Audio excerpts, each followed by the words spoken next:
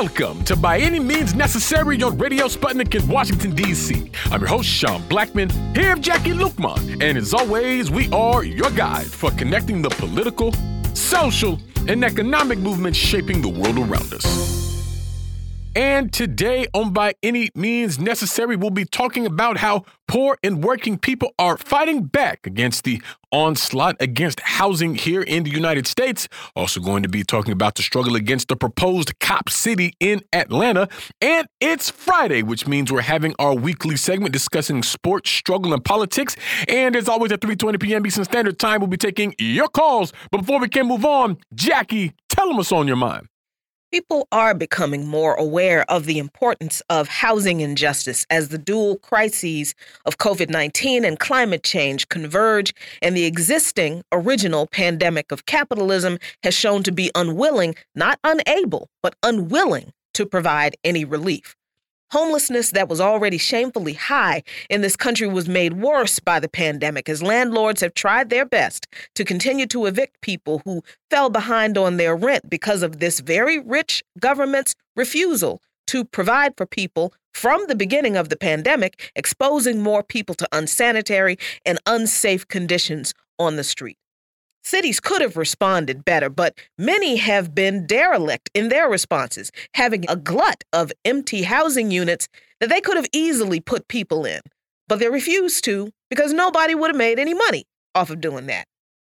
Short of just housing people, some cities like Las Vegas have done things like painting lines on parking lots for the homeless to sleep socially distanced after a large shelter had to be closed due to a resident testing positive for COVID-19. D.C. and some other cities have installed mobile hand washing stations and increased the number of portable bathrooms near tent encampments, but they still clear out those tent encampments here in D.C., confiscating or destroying people's belongings and displacing them from where they had settled to a less visible location where the rich and the tourists aren't as likely to see them.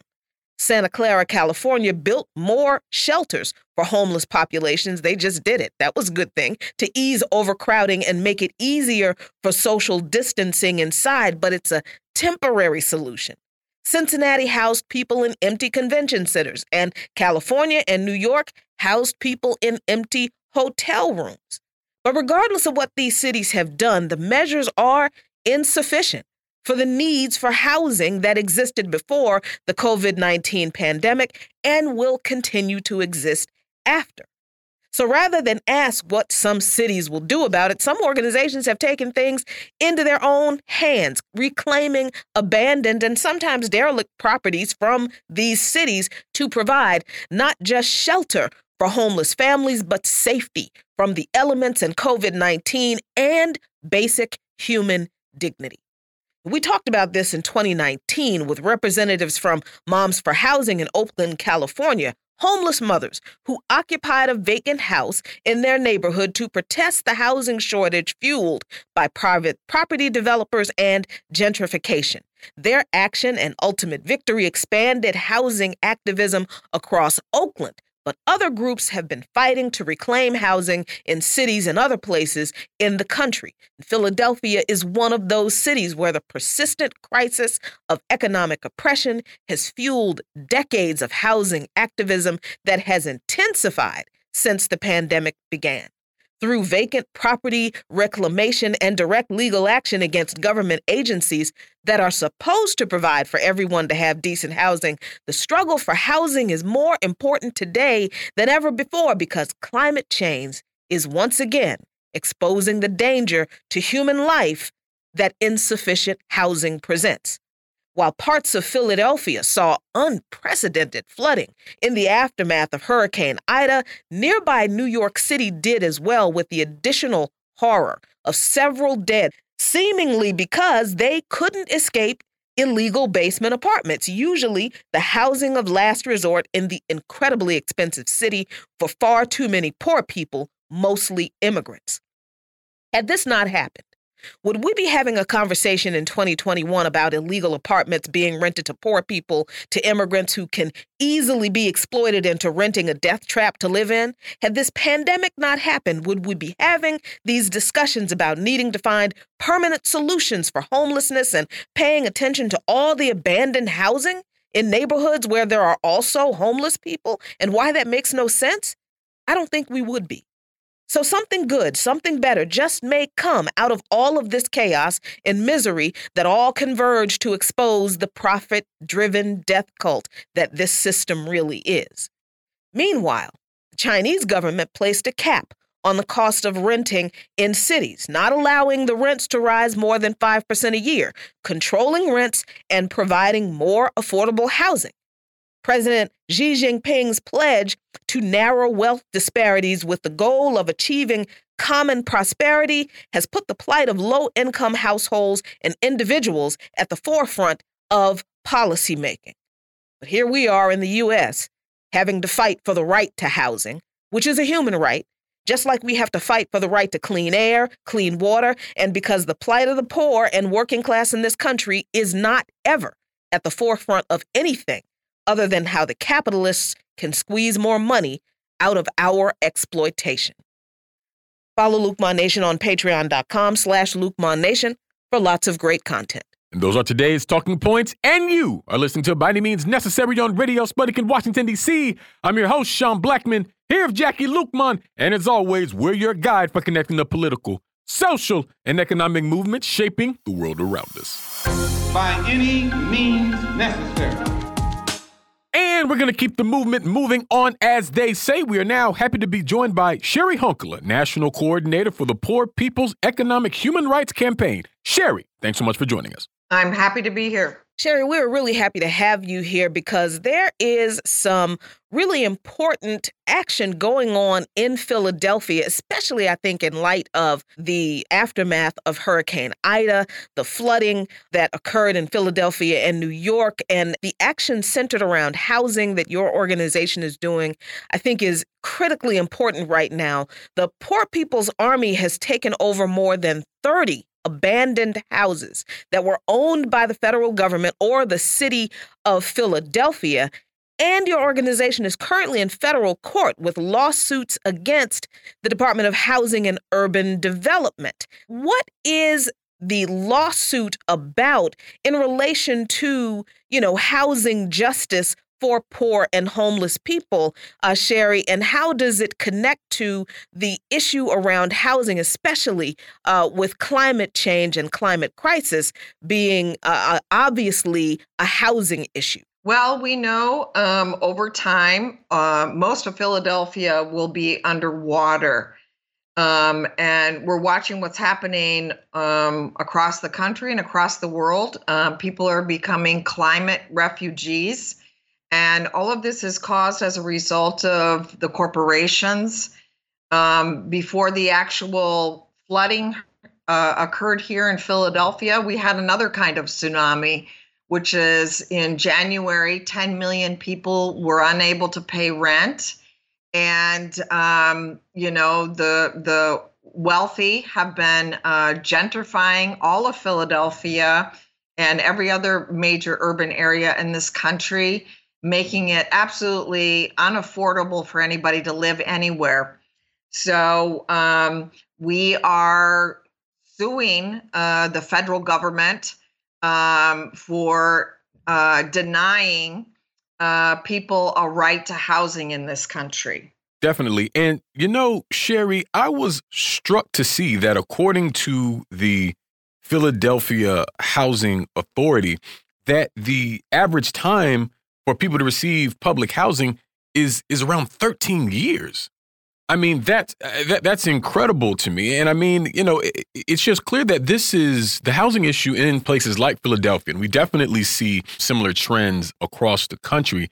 A longstanding thing before the pandemic, and then the sort of double whammy, if you will, this sort of dual crises of the pandemic and now the flooding seems to have further exacerbated the problem. So, I mean, how do you situate what we're seeing in terms of the housing issue in Philadelphia currently with what we've seen in that city historically?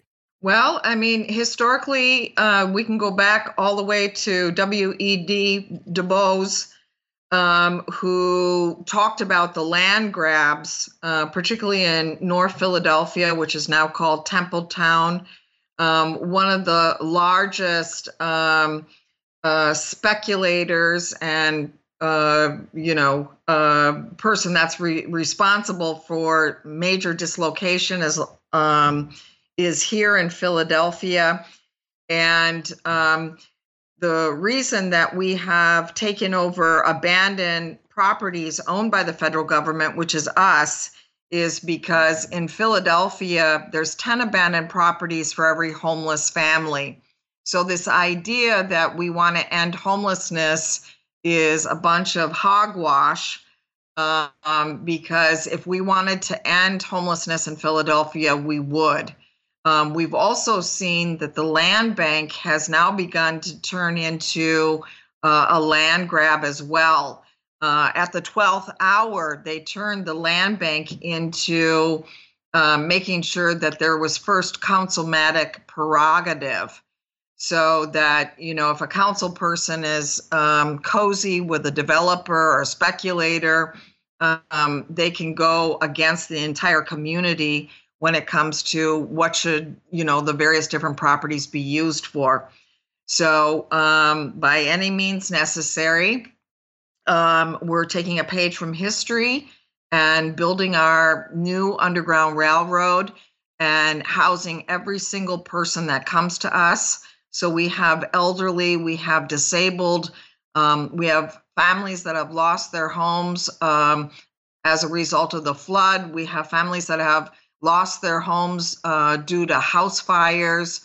The other day, we had somebody that was referred to us from the Red Cross, but we will not stop until we house every single person in Philadelphia and are teaching people across the country.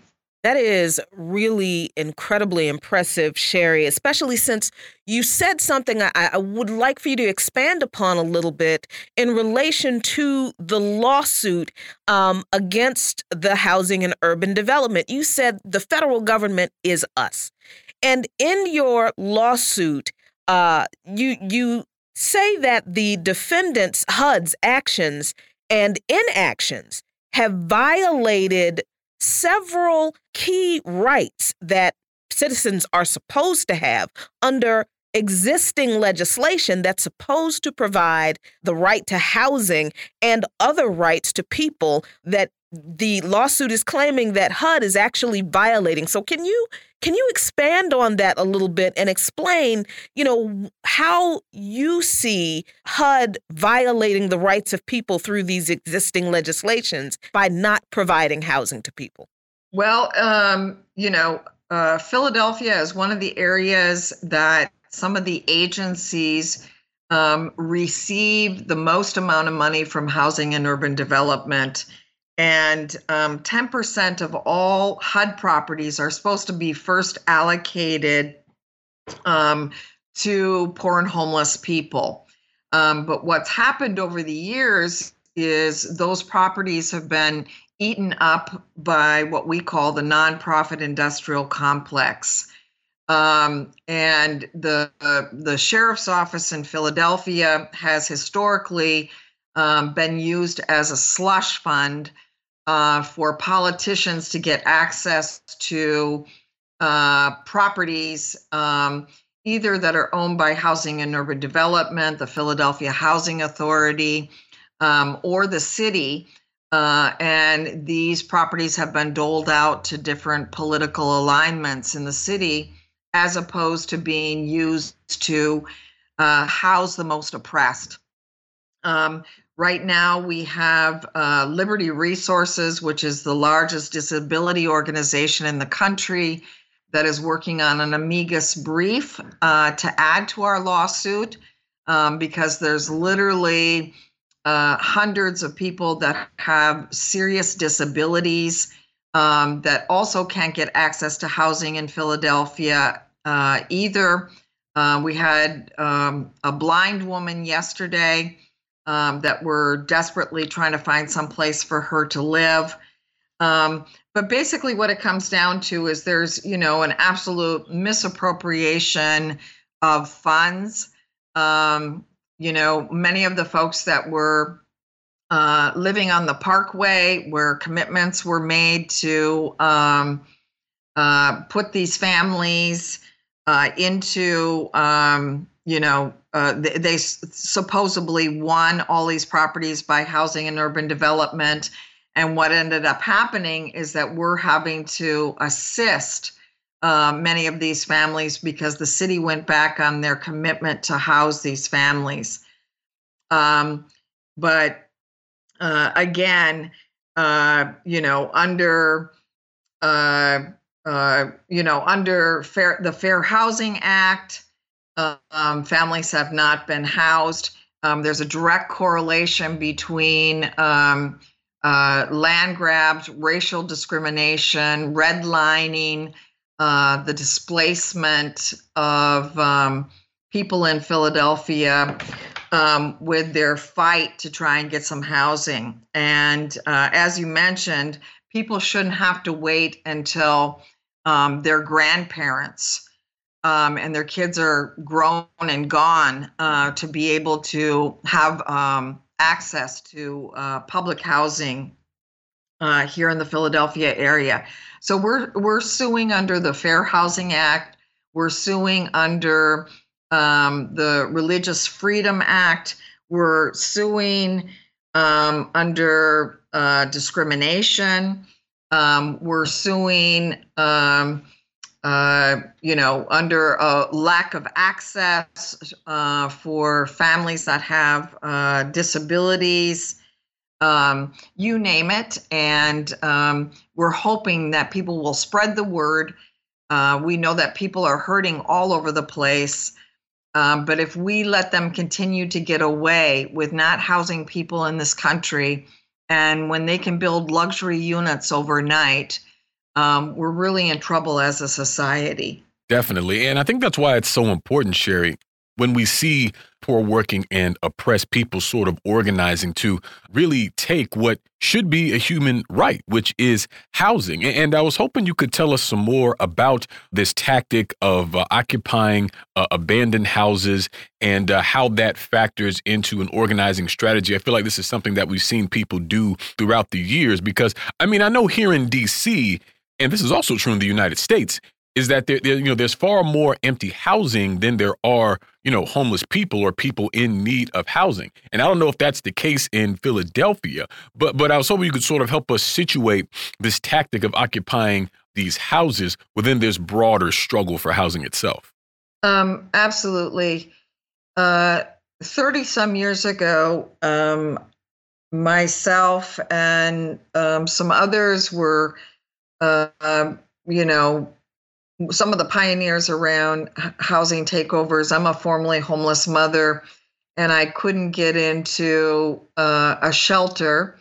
And the car I was living in at the time with my 9-year-old son had been hit by a drunk driver. And so because we couldn't get into the shelters, we took over a house. And I've been doing it for 30 some years now and teaching people across the country. I've never seen anything as bad as it is now. This is like the Great Depression. And we have a group of cartographers under Elsa Noderman, who's a researcher and a cartographer, has mapped out every single location across the entire U.S. and has found in every single city across this country, there's more abandoned properties than there are homeless people. In Philadelphia, there's 10 abandoned properties for every homeless person. And in Detroit, Michigan, there's 50 abandoned properties for each homeless person. So, what we do is we've developed this new underground railroad with plumbers, electricians, carpenters, you name it. Many of these folks are unionized. They've stepped forward to make a moral decision that this is wrong to have men, women, and children on the streets of our country. And so we identify a safe, clean property. We go in, we fix it up. Most of the properties we can pretty much flip for $200. And the family goes into the property, and we set up a support system to watch out for them and assist them in rebuilding their lives. And they sign papers saying that they agree to not engage and have any, drugs or alcohol or violence or anything like that while they're in the properties, and that they'll participate in helping to build the movement to end poverty and homelessness in this country. And so they participate in the political education and our boot camps. They turn their houses into depots in which they do food distribution and help their neighbors solve problems around the utilities that they might be having, or assist in the wintertime in shoveling snow, or get clothes out of their house and distribute them to their neighbors. So we really think that this is a movement that's going to, really set fire in the years to come, only out of necessity. We're hoping that we can add to the 2,000 signatures that we have of people supporting us for our petition to sue Housing and Urban Development. And we need more and more people from across the country to get on board and support us in our efforts to really create a people's-centered human rights agenda in this country, and to demand that housing be a human right. And Sherry, there is data in Philadelphia about the positive impact that providing housing has on communities that have been traditionally redlined, that are usually targeted and characterized as quote unquote high crime areas. Because, a study from a program in the late 90s where $20,000 grants were provided to some homes in neighborhoods that were primarily Black and Latino, who had been redlined and suffered from decay and neglect and, were clearly the victims of discrimination. The repairs that money were able to complete, the block that those homes were in experienced 22% less crime overall, 22% fewer homicides than they likely would have if the repairs had not been done.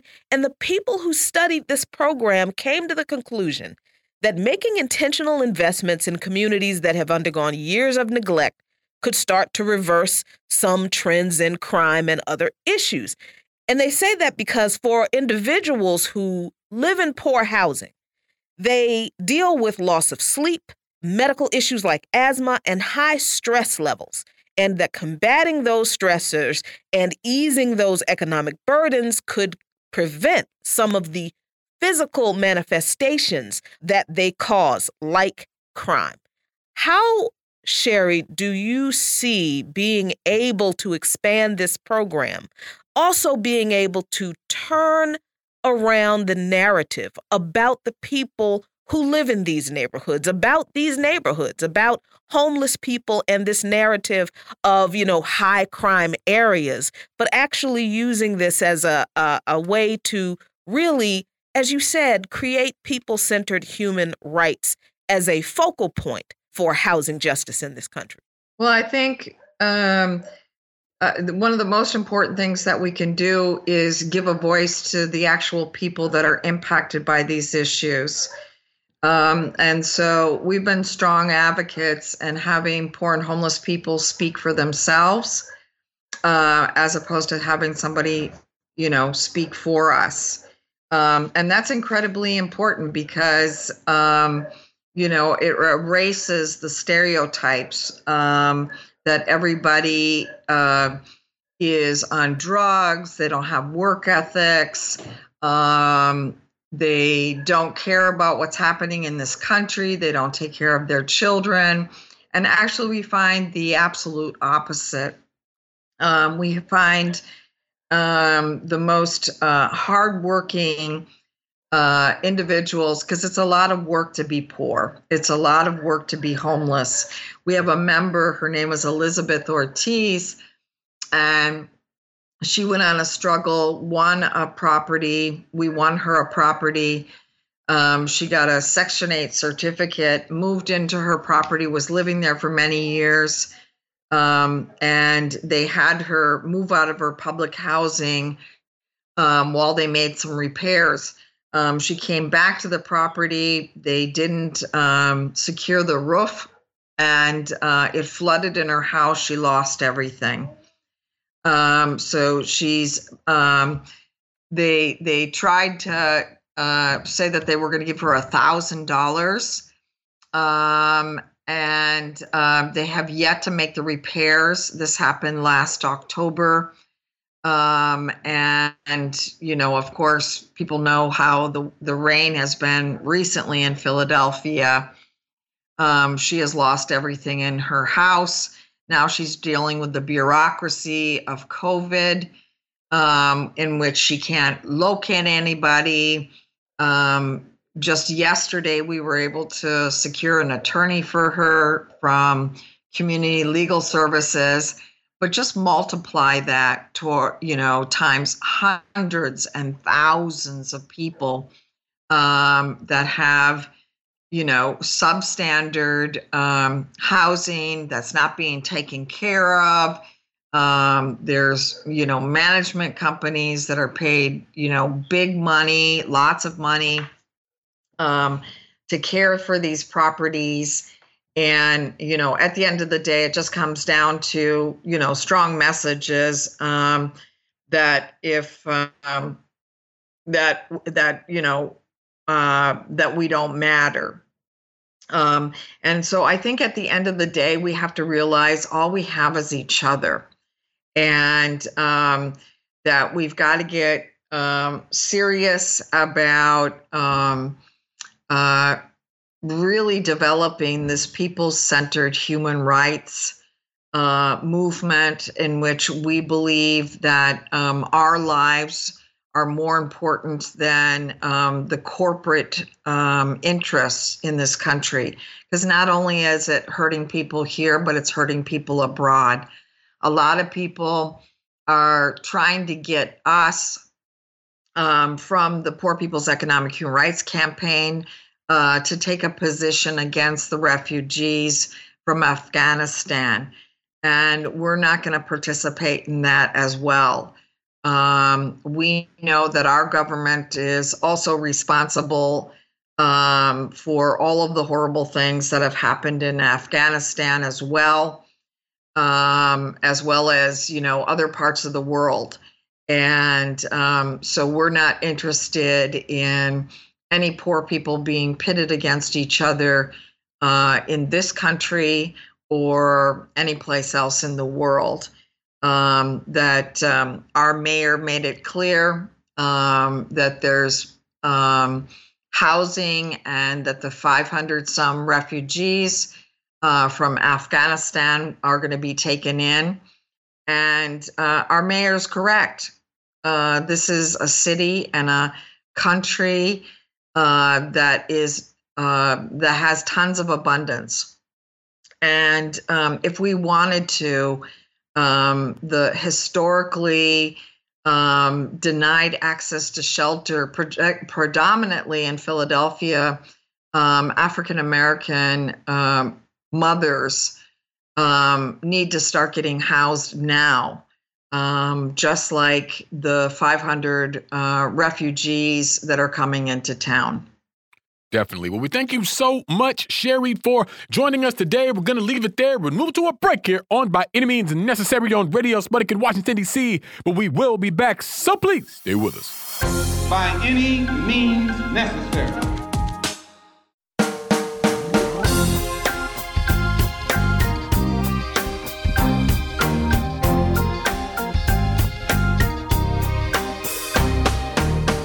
Welcome back to By Any Means Necessary on Radio Sputnik in Washington, D.C. I'm your host, Sean Blackman, here with Jackie Lukman. And as always, we are your guide for connecting the political, social, and economic movements shaping the world around us. And today we're talking about the proposed cop training facility in Atlanta, Georgia, and the fight against it. And we're happy to be joined for this conversation by Jasmine, an organizer with Community Movement Builders in Atlanta. Jasmine, thanks so much for joining us. Thank you for having me. Absolutely. And Jasmine, the city of Atlanta is seemingly still considering leasing land in DeKalb County for a police training facility, and they would be leasing this specifically to the Atlanta Police Foundation for a complex that organizations have been calling Cop City, the coalition that is opposing this. And Atlanta police over the years have been training officers in different temporary facilities. They're now saying that they want sort of their own thing so that they could have their own facilities to train in and all these sorts of things. And there's been quite a bit of pushback, I think, both from organizations who do work around policing issues and sort of the communities at large. I mean, people are making the argument that, the money that it will take to, construct and maintain this facility could be much better spent elsewhere. And it doesn't seem, at least from what I was reading in reports, that there seems to be a lot of public support on this, Jasmine. So I was hoping you could sort of help us understand just what Cop City is and what has the struggle against it been like up until this point. Yeah, so Cop City is exactly what it sounds like. Essentially, the city of Atlanta is planning to give away almost 400 acres of city-owned land to the Atlanta Police Foundation, as you mentioned, which is a conglomerate of corporate elites here in the city, including Coca-Cola and plenty of other Fortune 500 companies. And their plan is to build an $80 million urban warfare training facility for the Atlanta Police Department. Officers will go there to practice shooting, to do explosive detonations. It's literally going to be a mock city for them to practice essentially different ways to brutalize and suppress liberatory uprisings in the city.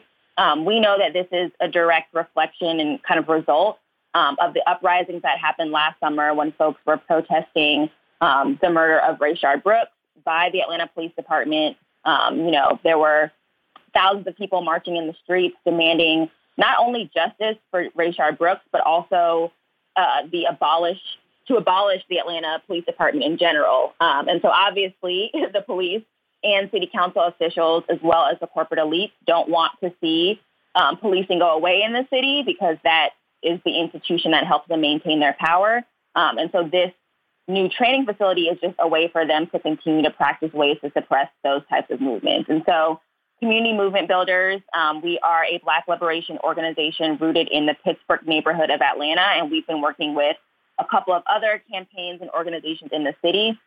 One, to just raise awareness about this, because very early on, we found out that not only do folks in the city of Atlanta not know about this proposal, but folks who are living in the neighborhood proximate to where this development would be had no idea that it was happening. And that was intentional. Joyce Shepard, who is the city council person for Pittsburgh for District 12, actually introduced the proposal. Randomly, she tried to slip it into just an average meeting, but organizers were paying attention. And so we saw what she was trying to do. And so a lot of our work has just been letting people know that it was happening, and then building people power around getting it stopped. And so we were successful in getting city council to actually vote to delay the vote on this proposal until this upcoming Tuesday. And so we're really hitting the ground even harder this weekend with some continued direct actions to, reinforce to them that this is not what people want and that we are prepared to stop them from moving forward. Yeah, and the organization that is behind building this facility is not directly the Atlanta Police Department. It's actually the Atlanta Police Foundation, yes, which is a nonprofit organization. So could you explain who they are and where the funding is coming from to build this cop city that sounds honestly just like an urban warfare training facility to me? Yeah, so the Atlanta Police Foundation, just like you said, it's a nonprofit foundation comprised of corporate elites here in the city. So representatives from UPS, from Georgia Pacific, from, Coca-Cola, Equifax, just any Fortune 500 company that you can think of is probably a part of it. And that's also where they get their funding. So they're largely funded by Coca-Cola and other just like large corporations that help them pay for a variety of different programs that just expand the policing here in the city. They boast about having over 10,000 cameras, just further highlighting the fact that Atlanta is, the most surveilled city in the country. And that is for a reason. Part of that reason is just the amount of wealth that is poured into policing here in the city. And so you're right, they're not governed by the city council or any type of kind of public elected officials. They're just a conglomerate of essentially corporate elites who want to maintain racial capitalism here in this city. And their latest project in that effort is this Cop City. Yeah, and what struck me about this, Jasmine, is how there seems to have been an effort from the city government to try to silence resistance or dissent on the construction of Cop City. I mean, I know that there were these public input sessions that the city hosted along with the Atlanta Police Foundation, where, some police representatives came in, they gave like a slideshow presentation,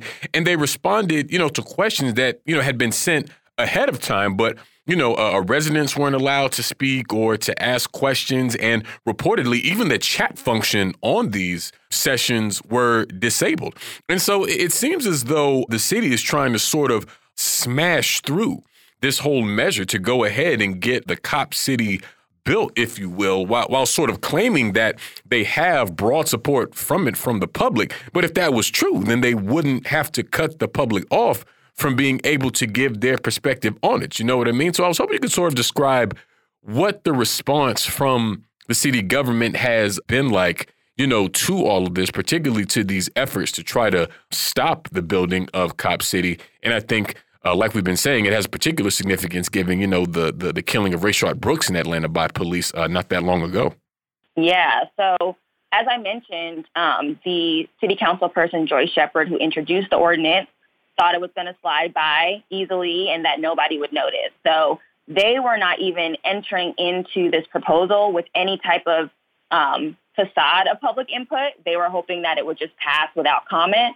And so when folks started to raise noise about it, they tried to put together a sham of a public listening session, which is actually exactly how you described. It was on Zoom. You had to sign up ahead of time. There were a limited number of participants. Your mics were off. The chat function was pretty much disabled to the point where people were holding up written signs on pieces of paper to their cameras to try to get their message across. And so clearly not actually any type of real desire to hear from residents about what they really want. It was actually just trying to give the Atlanta Police Foundation the opportunity to give a presentation about their plans, but not provide any opportunity for feedback or input. And so we hosted our coalition an alternative town hall where we invited city council to come and obviously residents from impacted communities to speak about, their feelings on Cop City and what they would want to see that land used for instead. And it was a resounding no, like nobody wanted Cop City. In fact, there was a survey that was distributed a couple weeks ago, and the results show that 98% of Atlantans don't want Cop City to be built or to be funded. And because of the momentum that we've raised around this, that is why City Council 3 weeks ago decided to delay the vote until this upcoming Tuesday, because they wanted to use those 3 weeks that they said on the record to do more public input sessions, more listening sessions, which really means to give them more opportunity to try to manufacture consent around this. Because instead of listening to what residents have been saying, their ears are only open to the folks that agree with them. And those folks are in the vast minority, and they're working to create propaganda around that vast minority to try to create a narrative that this is what people want. So that's how they've been spending their time in the past 3 weeks since the last vote to table until September 7th. Yeah, and I'm just curious, when you all had these people's town halls, what were some of the things that people were saying they'd prefer, besides a cop city, besides this training ground for police that, definitely aren't a part of actually keeping people safe in a city like Atlanta? Like, what were some of the proposed alternatives that y'all were hearing from people? Yeah, so we heard a number of proposals both at the town hall, but also just in the canvassing. We've been canvassing in neighborhoods across Atlanta as well as the neighborhoods near the where the training facility would be built, which is actually not in the city of Atlanta. And we've heard a lot from people. We've heard proposals for, the need for affordable housing, for investments in public infrastructure, basic things like sidewalks and bus shelters, improvements to MARTA, which is our local transit system that's pretty significantly underinvested in. So having buses that run regularly, having bus shelters for folks who need to stand outside, and also just largely investing in alternatives to public safety, so alternatives to policing, thinking about what actually keeps communities safe, investing in community care response teams so that folks don't feel like they have to call the police, who we know show up and cause more violence and don't actually do things to mitigate harm in community. So we heard things across the board, none of which included increasing the police budget or increasing the militaristic capabilities of the Atlanta Police Department. Yeah, and the construction of this cop city, which will actually be bigger than any other police training facility in any other major city, also will have pretty significant environmental impacts as well. Can you kind of go into some of the things that people are already finding in regard to the impact on the environment in the area that Cop City is proposed for? Yes. So a few things about that, just to start off talking about the location. So the location would be in DeKalb County in an area that is primarily Black, working class, which is notable because the folks who are calling for more policing, who are calling for a more militarized police force, don't live in that area. They live in Midtown, in Buckhead, in wealthy white enclaves that are in the northern area of the city. So the complete opposite geography of where this would be built. So I think it's notable just to have on the record that the folks who are concerned about quote unquote crime, who want more investment in policing, don't actually want to live near where the police training facility would be. And to speak to your question around environmental concerns, currently the land where the facility would be built is the largest kind of forested green space in the metropolitan area of Atlanta.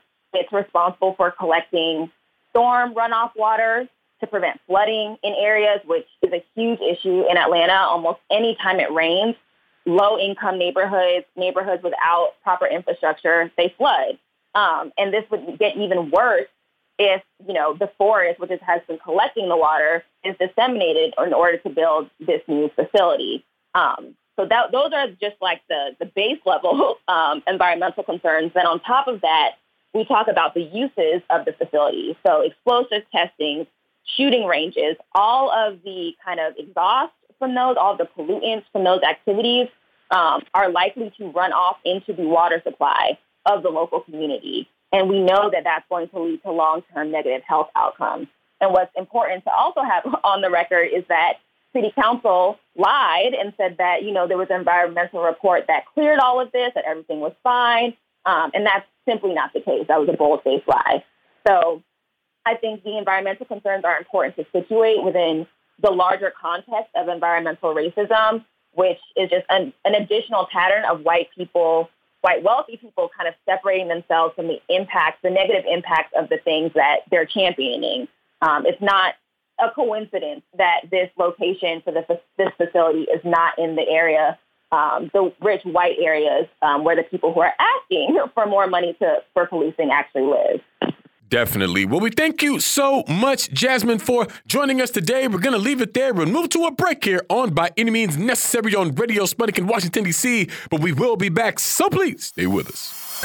By any means necessary.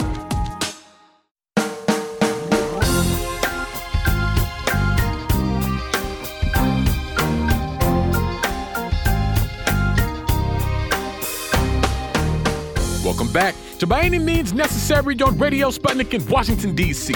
I'm your host, Sean Blackman, here with Jackie Lukman. And as always, we are your guide for connecting the political, social, and economic movements shaping the world around us. And it's Friday, which means it's time for another edition of our weekly segment, the Red Spin Report, where we discuss sports, politics, and struggle. Today, we're being joined by Miguel Garcia, the host and creator of the Sports as a Weapon podcast. Miguel, thanks so much for joining us. Hello, Sean and Jackie. Thank you for having me again. Absolutely. And Miguel, I wanted to start today by talking about Cam Newton, who was released as the quarterback for the New England Patriots earlier this week, something that's been the cause of quite a lot of buzz around the football world, and really, I think, anyone paying attention to professional sports. And, of course, this will clear the way for Mac Jones to remain on and start as quarterback. And, you know, Miguel, I'm not sure if we know exactly why this happened. Certainly, if you could shed some light on that, we'd appreciate it. But I mean, even with that, I'm wondering how you sort of see the ripple effects of Newton's removal here. So when I first heard the news, I was a little shocked. And actually, my first thought was, oh, maybe they cut him because he's one of the players that wasn't vaccinated. But then that was like a lot of people's thoughts at first. But then, according to Bill Belichick, he said that wasn't the reason. And then I started seeing reports from people that cover the Patriots, just reading it on Twitter and reading the articles. And a lot of them were saying, well, Mac Jones just beat him. It wasn't because he wasn't vaccinated. It's kind of like, I'm not a Patriots fan, but I try to keep up with a lot of the teams. I remember it being a quarterback battle between them two and who's going to get the starting job. But most people said, oh, well, Cam is still going to get the job, but, they're battling for it. But it didn't seem like he was going to get cut. To me, it might be because he wasn't vaccinated, but they're just trying to say it's not. But I think the reactions of him getting cut is something that's something I analyzed more as well, because it seemed like a lot of people were like celebrating him getting cut. I got maybe very anti-black to me with that. So even though he might have been unvaccinated, there's plenty of NFL players that haven't been vaccinated, and I'm sure on the Patriots who didn't get cut. And I think maybe that is why he got cut, and they're just using another excuse to why, because he just missed practice like last week because of something to do with COVID protocols. But I don't think it was even him testing positive. He misunderstood the protocols, and I guess ended up putting him having him miss 5 days, and he had to quarantine. So I think it was just a close contact, but it was, I don't know, there was a lot of stuff going on before he got cut. But I was still very surprised, and to be honest, I think some of it to me has to do with race, in my opinion.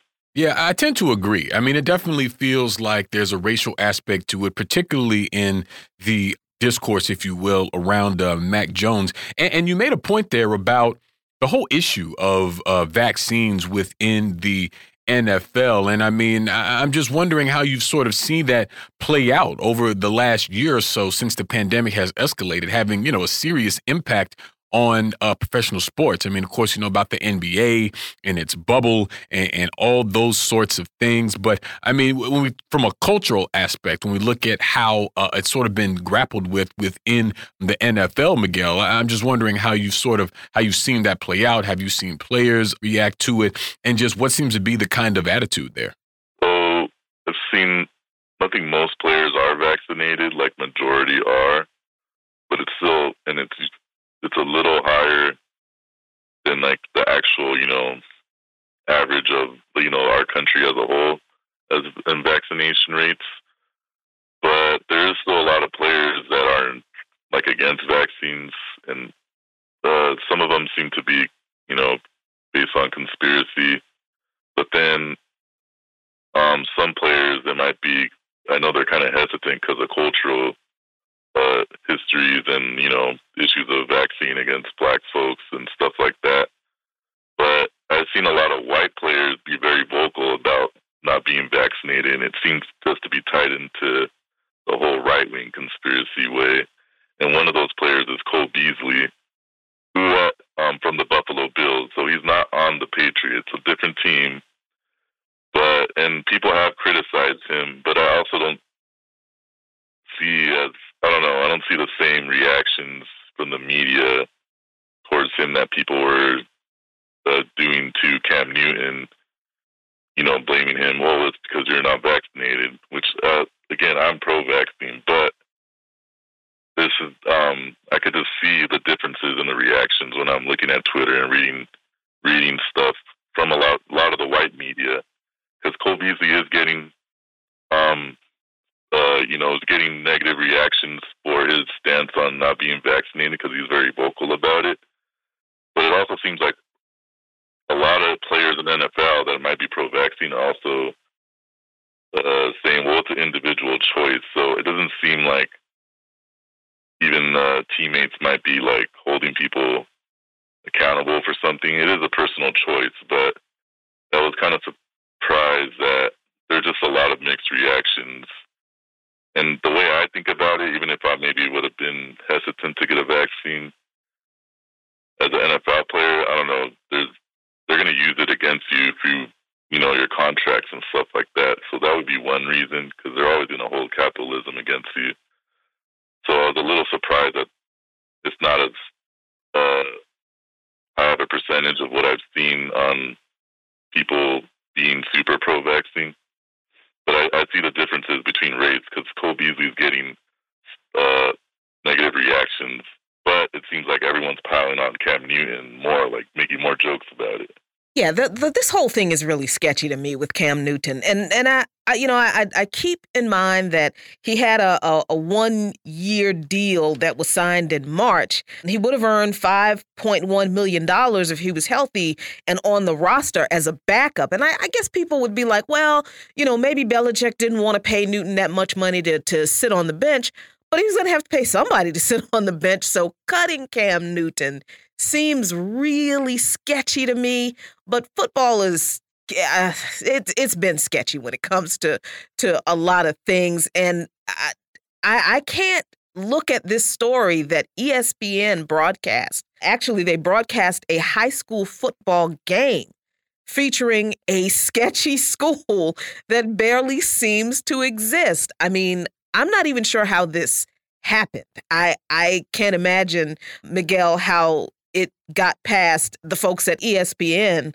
that a whole high school wasn't really a legit school at all.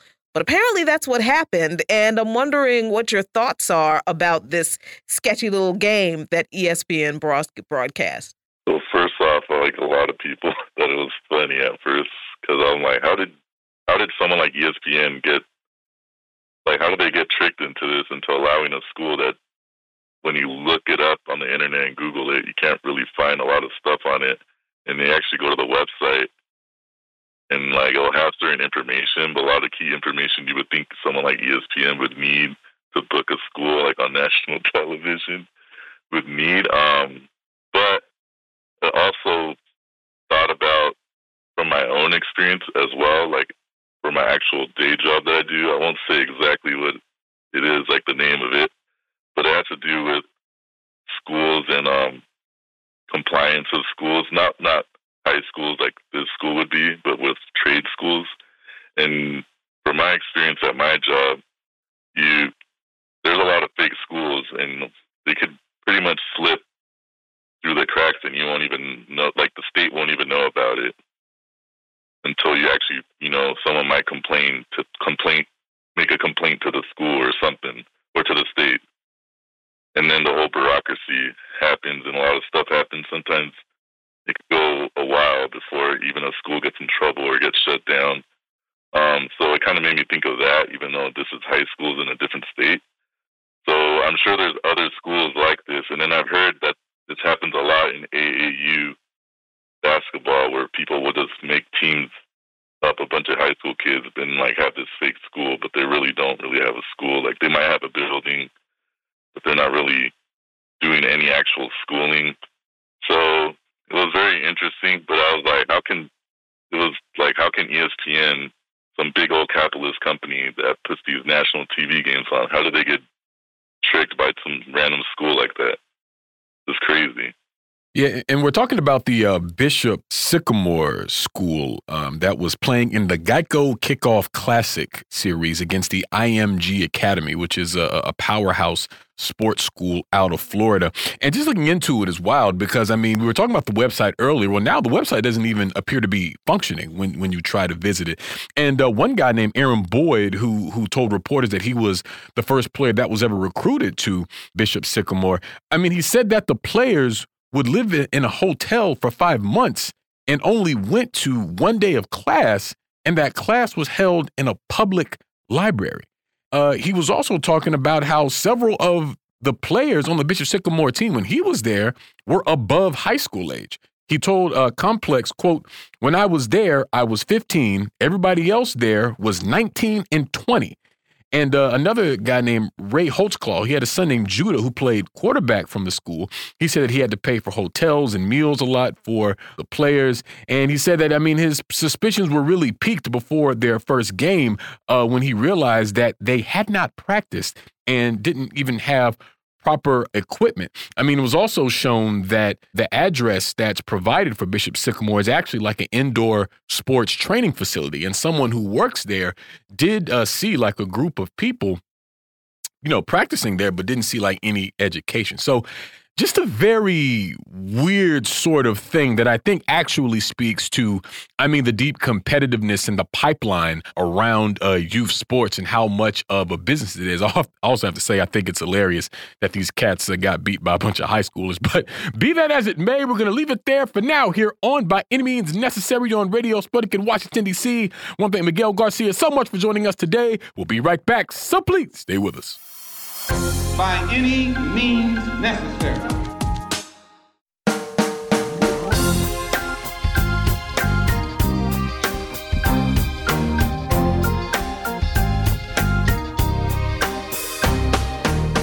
Welcome back to By Any Means Necessary on Radio Sputnik in Washington, D.C. I'm your host, Sean Blackman, here with Jackie Lukman. And as always, we are your guide for connecting the political, social, and economic movements shaping the world around us. Oh yes, we're here. We're back. Top of the hour. It is Friday, September 3rd, 2021.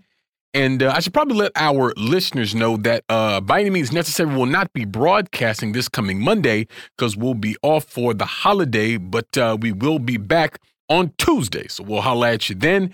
And, of course, in 20 minutes, you'll be able to give us a call here By Any Means Necessary to give us your thoughts, ideas, questions, or concerns about anything you've heard on the show today, anything at all relevant happening on this earth. We want to hear from you. But that's not the only way that folks can get in touch with us here on the show. And if you would, please, Jackie, let the folks know how they can reach out. That's right. Happy Friday, y'all. There are so many ways for our allies, accomplices, and comrades, that's you, to reach out and touch us at By Any Means Necessary here in Washington, D.C. They can do that at 3:20 p.m. Eastern Standard Time by calling us at 202-521-1320. That's 202-521-1320. But they can also hit us up on social media, on Facebook, Twitter, and YouTube at BAM Necessary. Then our shows can be downloaded on iTunes, where we would very much appreciate a good rating. They can hear us on iHeartRadio, Spotify, Spreaker, Stitcher, lots of other podcast platforms. They can listen to us live on SputnikNews.com and on their radio dial at 105.5 FM and 1390 AM in the Washington, D.C. area. And remember, friends, at 3:20 p.m. Eastern today, you can call us at 202-521-1320. That's 202-521-1320. But wherever you are in this world and however you do it, we want to hear from you. We most certainly do. We most certainly do when we're very happy to be joined for the hour today by Eugene Perrier, host of the Punch Out podcast on Breakthrough News and author of the book Shackled and Chained, Mass Incarceration in Capitalist America. Eugene, thanks so much for joining us. Sean, Jackie, as always, it is my pleasure to be joining you here on By Any Means Necessary. Well, I assure you the pleasure is all ours, Eugene. And, you know, I'm glad to see that you're okay given how Hurricane Ida struck New York City and the Northeast United States. Also saw that you all were still able to broadcast there at Breakthrough News. So that was good to see as well, because, I mean, Ida just has had such an impact on the country, not just the South, where we usually see impacts from hurricanes and things like this. But I mean, at least 5 of the states that were struck by Ida had tornadoes touch down. I mean, Pennsylvania had 16 tornado warnings at this point, and also a lot of power outages as well. I mean, Mississippi is reporting over 86,000 households without electricity, 57,000 in New Jersey without electricity, 37,000 in Connecticut, over 18,000 in Pennsylvania. Reports in Louisiana put the number between 800,000 and 1 million people out of power there in that state. Also issues of downed water and cellular systems, oxygen and fuel shortages. I mean, in Connecticut, there were discharges of untreated sewage. And in parts of Virginia, at least 20 homes were actually moved off of their foundations. Now, according to officials in Virginia, it will take 30 days, a month, to restore power and a year for public water to be completely restored. And I mean, Eugene, it's pretty incredible. I mean, like I say, you're in New York City, where we've been seeing reports of people who died in their basement apartments. And why is that? Because that's some of the only housing in New York City that approaches affordable. And so it just seems very clear at this point that there's a distinct class character to the impacts of Hurricane Ida that I think make the reality, if people weren't already aware, that, we're experiencing climate change right now. It's not something that we're on the edge of or something that we're, think may happen down the road, but we're experiencing it right now. And any real sort of approach or policy to mitigate that will have to, I think, come about fairly soon, as these things seemingly will only stand to get worse. I think that is a very prescient point. I mean, something must happen now, right away.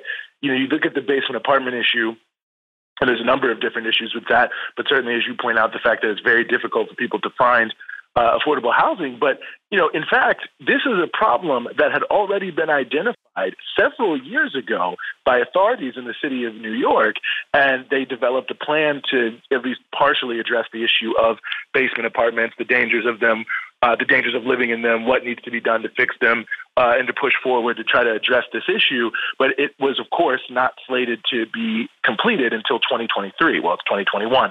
Obviously, they didn't do all the work that they needed to do. But you can already see that just the rollout of even plans to deal with problems that are foreseen, forget those which are unforeseen, which is one of the biggest challenges of climate change, it's still happening on such a long timeline that it has no basis in the reality of the actual challenges people are facing right now. I mean, the actual number of people struck by lightning is actually going up quite significantly all around the world, especially in the country of India, because there is the increase in extreme weather, the increase in the moisture in the air and different things like that is making lightning more normal. And so you've got countries that are now having more people struck by lightning due to climate change, which is supposed to be the thing that's like, oh, you're going to be struck by lightning, but it's happening more often in more countries more frequently. And really, when we look at the IPCC report, it becomes very clear that we are in the midst of a climate crisis. We are headed towards 3 degrees of warming. The best case scenario is that all of the terrible extreme effects we're seeing already, that we can sort of hold it here. But it's very clear that there is a deep cleavage running through the entire world, quite frankly, and that is the only real way to address climate change substantively, in a way that can actually address the problem at the scale we need it to prevent total collapse of the planet, is to address the capitalist and imperialist accumulation structure in the United States. I mean, just take this one fact. The day after we learn about the devastation that took place in Louisiana, you have the Biden administration open up 80 million acres, maybe it was hectares, of the Gulf of Mexico to oil and gas drilling. So, on the one hand, you've got Biden speaking about Ida in New York and also in Louisiana. I think he's in Louisiana today, saying we have to recognize the reality of climate change. Then the next thing you know, they're saying let's drill in the Gulf of Mexico, where we all remember 2 months ago we saw the picture of the ocean on fire. So ultimately, the reality is that there isn't the political will in the vast majority of countries on earth, and the ones where there are the political will aren't the big, huge, powerful Western countries, to actually take the type of bold measures that are needed. They'd rather just pay lip service. And even in New York City, where every single elected official will tell you how important climate change is, how they're on top of climate change, what they're doing, you can see the most basic things. And I'll close with this. Like when you look at the 145th Street train station, where there was that video that went viral of water just rushing down the stairs, that was the northeast corner, not the southeast corner. Why is that important? Because in the southeast corner, there's a raised step. And that's all it is. It's just like a raised piece of concrete to act as a water break to prevent things like that from happening. Why would you do that on one corner and not the other when it's leading to the exact same place? But it all just gives you a sense of how much the lip service, even in the most quote-unquote liberal areas, is not, and forget Louisiana, is not anywhere close to living up to the rhetoric. Yeah, Eugene, and that lip service is, of course, what politicians that have been, telling people that we need to vote for them to get rid of the other bad politicians always deliver to folks. But the people who end up on the short end of the stick are always working class and poor people. And these politicians never put the needs of those people who they spend all this money, literally millions, hundreds of millions of dollars in ad campaigns and all this kind of stuff to convince people to vote for them. When we suffer these kinds of natural disasters, when the simplest solutions, like a raised concrete step, could have been implemented to solve a problem that people are literally dying from. And these politicians still have the nerve, politicians like Joe Manchin and Kristen Sinema have the nerve to complain or to hold up a vote on an infrastructure bill that's desperately needed, isn't anywhere close to enough, but something is needed to be done. And these people still want to prop themselves up as better than the Republicans. I just feel like there is revolution in the air and hopefully in the hearts of people, Eugene. But I'm wondering what your feeling is among folks in New York City, which seems to be like the epicenter for, capitalism, climate change, and just, working class, hopefully working class discontent. Well, I tell you what, I'm holding the same hope in my heart. I mean, I definitely think that what we see here in New York on the ground is a huge disconnect between the politicians and the masses of people. I mean, you're going to see a mayoral election here in about a month or so. Perhaps Eric Adams will win. I think he almost certainly will win. But, I'm more than supportive of Kathy Rojas, who's a socialist candidate running for mayor. So I like to keep the eternal flame burning here. But nevertheless, more likely than not, less than 40% of people will vote, and I'm probably being a little bit generous there. It'll probably be even lower than that. I mean, I know that Bill de Blasio a couple times was elected with like 31% of the electorate turning out. And so ultimately you can see that there is a huge feeling when you walk around the city, when you talk to people, about the fact that these political figures really don't represent much of anything. They certainly don't represent the interests of the places. And really the only thing that's allowing them to keep moving forward is the lack of real strong organized opposition. But that's the thing that we've started to see grow here in a range of different ways. I mean, certainly it was happening in a major way during the pandemic, where all over the city, massive mutual aid networks sprung up to protect people, but we've seen it in multiple different ways. I mean, you look at the issue of, say, undocumented workers who were unable to be included in some of the pandemic relief programs, but also, needed that kind of relief. Well, I mean, they shut down the Brooklyn Bridge. They took over streets all over the place. They protested. They sat in. They continued to do a number of different things, even the thousands of people. When they shut down the Brooklyn Bridge, I think there was 10, 15,000 people out there. And lo and behold, the politicians put forward $2.1 billion to help excluded workers be able to address the financial difficulties they were facing because of the pandemic. We've seen the deliveristas, the folks who are working for Uber, for DoorDash, for all these people. There was an attempt by Uber and Lyft to try to put in this ridiculous bill that they were claiming was pro-labor, and unfortunately they had a few scab-type labor officials who are working with them to try to do what they've done in California and make sure that there's no real rights for those who are delivering food, including, by the way, during the floods that were happening just a couple days ago. There were people still out delivering food and waist-high water. Well, nevertheless, that was also defeated because of these drivers coming together, organizing and rallying community members, and a bill that looked like it was guaranteed to pass with the support of two of the biggest, most powerful countries on earth was dead on arrival. And I think ultimately we're seeing many, many more pieces, more victories at differing levels of relevance, at differing levels of radicalism. Certainly there's been just the election of more people who call themselves socialist in this city. I mean, you look at Astoria, Queens. If I'm not mistaken, there may be a couple little parts of Astoria this doesn't apply to, but by and large, at the city council level, at the state legislature level, in both the House and the Senate, and at the congressional level, Astoria is represented by politicians who are self-described socialists. Now, do I necessarily agree with everything they say? I don't want to go that far, but I do think it's pretty notable that in an American city, you've got from every level of local, municipal to federal, this neighborhood represented by people who are proudly calling themselves socialist and not trying to hide it. And so I think that we're seeing a range of different fronts that are emerging here. I mean, we even have here, even though not a lot of people are talking about it, major pipeline resistance happening in Brooklyn. They're trying to run a gas pipeline through Brooklyn, and people are standing up quite significantly there. So I think we're seeing on a number of different fronts here in New York, at least. And I think you can extrapolate this to some degree for what we're seeing in the country, but I think it's very clear here that there's a rising tide of resistance, a rising tide of organization, and certainly that tide of resistance and organization is really rising on the back of a huge amount of disaffection from people towards the just unbelievable political representatives of the rich, because it's so easy in New York, just like in D.C., to find places where people have everything they possibly could ever need and 100 times anything that they could ever possibly need. It's easy to see that they control the politicians, and it's easy to see just a few blocks over that it's not really delivering for people. So I'm also hopeful. I mean, as terrible as all of this is, I am hopeful to see that there are a lot of clear, small but clear wins, and coming out of that, even more significant organization. Definitely. And it's funny you mentioned the deliveristas. I was actually just reading a piece about them on labornotes.org, because apparently these delivery apps, they, during difficult weather like rain and snow and things like that, sometimes they'll incentivize people to basically trek through it to deliver people's food and things like that. And, if you do 3 in a row, maybe you'll get some amount of money and things like this. But they were talking to one delivery person who's a deliverista, and they were talking about how, he uses his scooter, and that he actually lost money because he was one of the delivery people that got caught in the flood. His engine or his motor on his scooter flooded, so he now has to pay for that.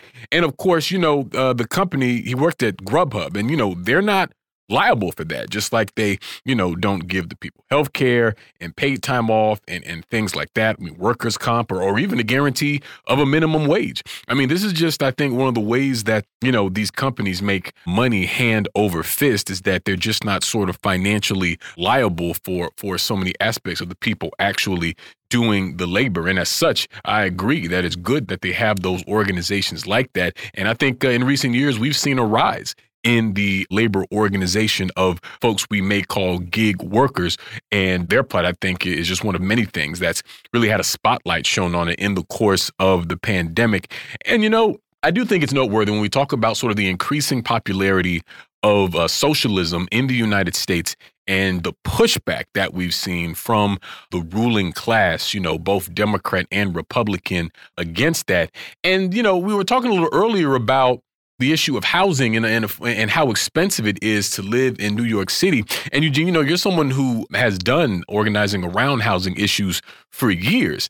And, what we've been seeing is that the cost of living in this entire country is just going up and up and up. And it's becoming just increasingly more difficult for people almost everywhere to really find a place where they can afford to live. I mean, lately I've been bringing up a lot this report that said that, a person working full-time hours on minimum wage can only afford a 1-bedroom rental in about 7% of American counties. And so this country is basically becoming uninhabitable from an economic standpoint for the masses of poor, working, and oppressed people. And I'm just wondering what you think that means, Eugene, in terms of how capitalism sort of production functions on the one hand and just, the very real suffering that comes about as a result?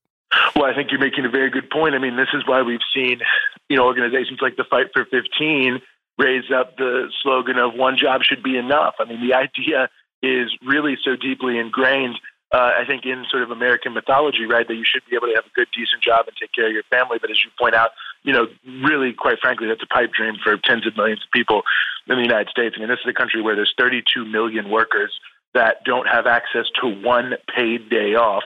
And also, you might be interested in this, there's also 32 million workers who would get a raise if you raise the minimum wage to $15 an hour.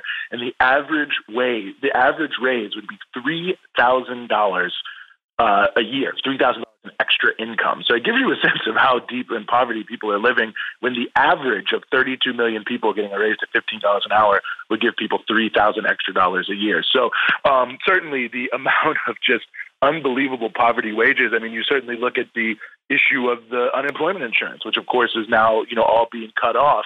Well, when they put in this most recent iteration of the extension of federal unemployment benefits, the reason it was $300, because you'll remember it was $600 originally in the beginning part of the pandemic in the CARES Act, was because you had people like Joe Manchin, who Jackie already mentioned, and especially him, but others who were saying, well, they wanted to make sure that people were not incentivized to not work, which basically means they wanted to make sure you were forced to go work a poverty wage job, because there was no way that $300 was going to incentivize anyone who was making a decent wage.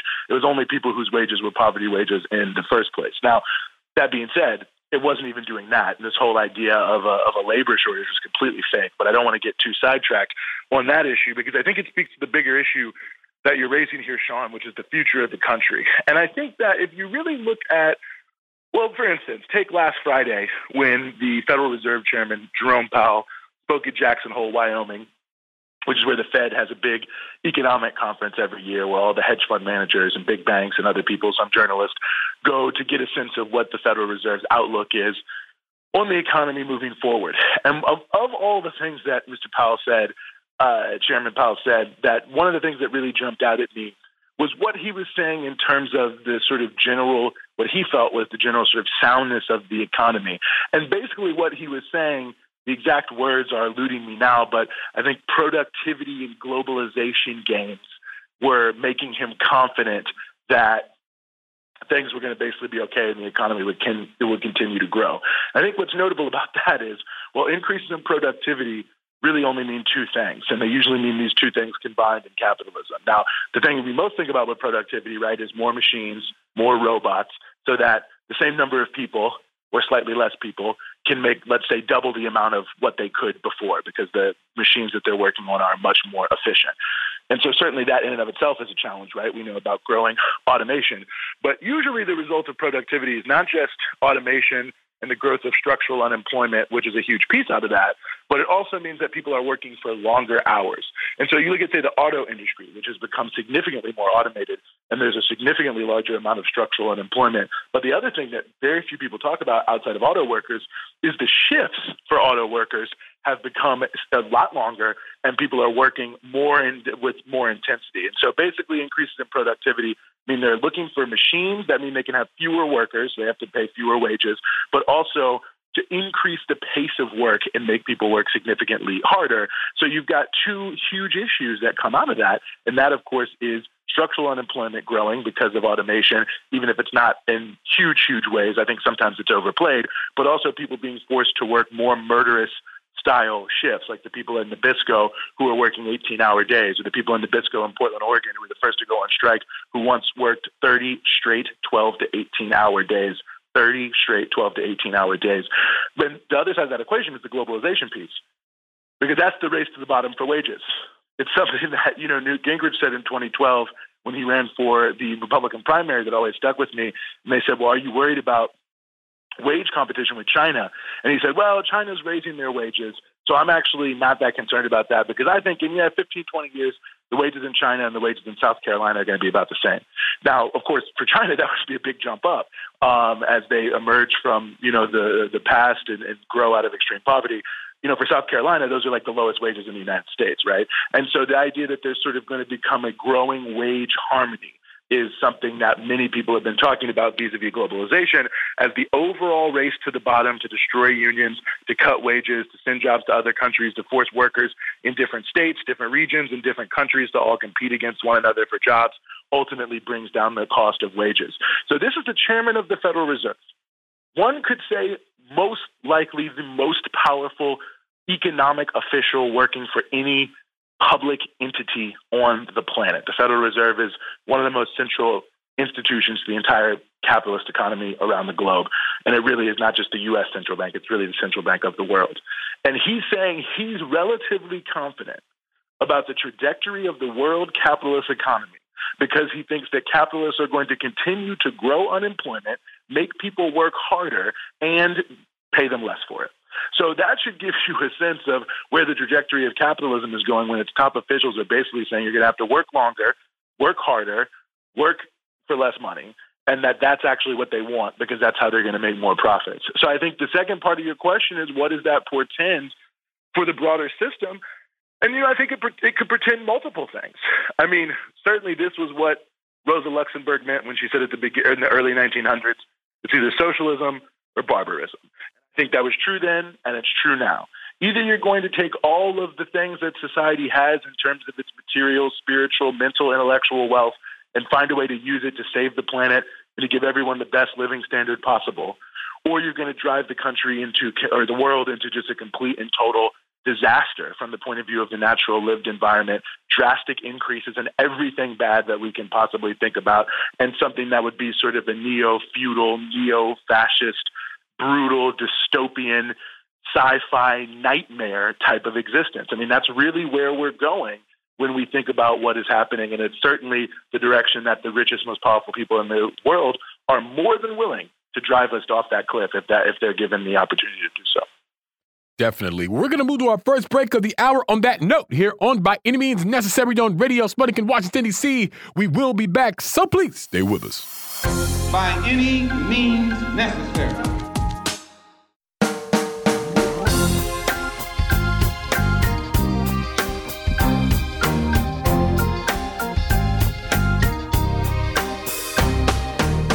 Welcome back to By Any Means Necessary on Radio Sputnik in Washington, D.C. I'm your host, Sean Blackman, here with Jackie Lukman. And as always, we are your guide for connecting the political, social, and economic movements shaping the world around us.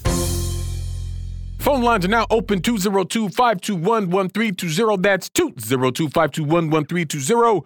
Myself and Jackie Lukman continue to be joined by Eugene Perrier. And we have a caller on the line here, Wesley. Tell us what's on your mind.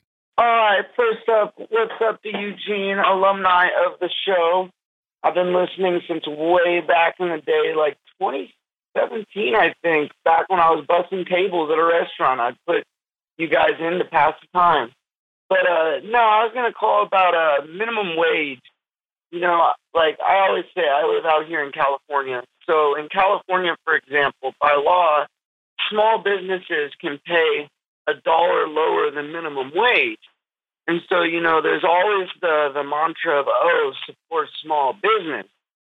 But the fact is I work right now 2 jobs for small businesses, and I make minimum wage, but I had to fight my way like hell, like asking and working hard just to get minimum wage because I was making $13 an hour. And $13 an hour in Sacramento is damn near impossible to make it by on.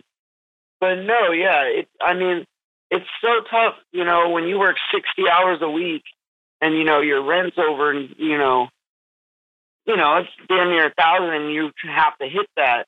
And, meanwhile, California it's the richest state in, the United States, I want to say. We have some of the richest people here, yet we also have some of the poorest, which, people call California a liberal paradise. In a sense, I would say it's liberal because liberal is still capitalist. And that's a very obvious thing when we have the highest gap in a lot of places between poor and wealthy. It's not a socialist paradise out here, that's for sure. No matter what, the right-wing fascist types trying to make us sound like. No, we got all the same struggles. And like I said, the toughest part is, you want to support small businesses, But as a worker at a small business, it's tougher for us to make it by. They don't have to pay us any health care either. No paid time off. When I'm sick, I have to cover for myself. If it wasn't for the unemployment benefits when I caught COVID last year and was out for 2 weeks, I would have been screwed and probably lost my home. So anyway, once again, thank you guys for having me on the show, and thank you. Absolutely. Well, thank you, Wesley. Appreciate you calling in. Hope to hear from you again soon. Eugene, your thoughts? Yeah, I mean, it's right on. It's right on 100%. I mean, you think about a state like California, billionaires in California alone have an estimated $1 trillion in combined wealth. And I mean, that's probably an undercount in some ways. I think that actually was a number from a couple of years ago. So it's a little bit higher now, given that billionaires in the United States have gained, I believe it's $1.3 trillion in wealth over the course of the pandemic, which just gives you an amazing sense of how for most of us it was the worst year ever, but for billionaires it was actually the greatest year they've ever had in the history of the earth in terms of wealth accumulation. But yeah, I mean, you look at the issue of small business. The reality is the myths around small business are just completely fake. I mean, I guess they're myths, so of course they're fake. But I mean, it really is some of the most powerful capitalist propaganda because it really talks about a world that just doesn't exist. I mean, you'll hear things like the vast majority of businesses are small businesses. Well, that's because when you count small businesses, you count all sorts of things, including, by the way, someone who files their taxes as an independent contractor because they work for Uber. That's a small business in terms of the official government counts. But the reality is that the vast majority of people work for businesses that employ over 100 people. Small business is not the heart of the economy. It's not the majority of the economy. In fact, it's relatively marginal to what is the true heart of the economy, and that is huge monopoly capitalist corporations. And quite frankly, even a lot of quote-unquote small businesses are really actually just pass-throughs for huge companies. I mean, think about it like this. What do they sell at a bodega or a convenience store that's independently owned? They don't make any of that. It's all coming from big, huge corporations like Nabisco, where workers are on strike. That's who's making the Oreos that they're selling to you for an inflated price. Why are they selling it to you for an inflated price? Well, it's the only way they can survive, because you wouldn't go to the bodega if you were looking for a price. You're going to go to the grocery store. You're going to go to a larger store where they can use the advantage of scale and size to make the prices lower. And so that's another piece on that. But just think about people who are franchisees. You can make a lot of money owning franchises for, say, McDonald's or Starbucks, and there are a lot of relatively large franchise companies too, but it's one of those kind of small businesses or people who are independent insurance agents with a State Farm license or a nationwide license. They're independent businesses, small businesses. When you look at them on taxes, when you look at them on paper, it's the Sean Blackman franchise company. But where would you be if it wasn't for the Burger King and the McDonald's and the corporate monopoly label that allow you to bring in customers? So we've created this entire myth. And I wrote an article about this in 2016. You can find it on liberationnews.org called "Small Business is Not the Heart of the U.S. Economy," because this is what Hillary Clinton was saying. But it's used consistently to essentially browbeat people into supporting things that only support huge, big monopoly capitalist businesses and have nothing to do with the fact that small business is essentially an anachronism. That's why the vast majority of small businesses all fail within 5 years. And it's really just become a form of propaganda, a form of flag waving that's designed to make you think that capitalism is all good, American apple pie, white picket fence, kind of deal, and it's the opposite of what it really is. So I think anytime you hear people start promoting anything on the basis of we got to support small business, you should certainly be a little bit skeptical. Yeah, Eugene, I think that's absolutely true. And it also brings to mind, how we're all browbeat into becoming entrepreneurs, right? How we're all, especially Black folks, especially poor Black folks, if you just owned your own business, you could do better. And we understand where that logic and reasoning goes. It doesn't go to actually help improve our material conditions at all. And it's this browbeating of working class and poor people into buying into this narrative that capitalism is good, that business will save us, that enterprise is in our liberation. But when things like this happen, like this natural disaster that's having an effect through, a third of the country happen, and we're seeing the ramifications of it down in New Orleans, we actually see what capitalism really is, where people who were not able to leave New Orleans because they were poor, because they didn't have money, because the city didn't do anything to provide for their safety, to give them a safe place to shelter. Well, now they're being, once again, subjected to an onslaught of law enforcement where people are being, criminalized for quote unquote looting. Now, they have no running water, no electricity, no access to food. The people who were able to leave didn't check with their neighbors and say, hey, look, here's food we have in our refrigerator. Do you want it? Can we share this with you so that, you can at least have something to eat because, the power's out. So their food's going to be, these people have been left in New Orleans with nothing, people who had nothing. And instead of the city doing anything to help these people, the cops roll in before FEMA does and keeps people, actually doesn't keep people. 40 people were arrested for quote unquote looting in the city, I think last night or over the past couple of days. And this is in a city that was hit by a hurricane, where people had nothing in the first place, couldn't afford to leave. But I mean, what business helped them, Eugene? Where is Enterprise helping these people? Where is the Dollar Tree Corporation opening its doors and saying, you know what? We don't have any power. We know people got to eat. Y'all babies need diapers. Just come on in and get it. We'll write it off as an insurance loss. Anyway, where's business and corporation and the god of capitalism in providing for people in New Orleans in the aftermath of this disaster?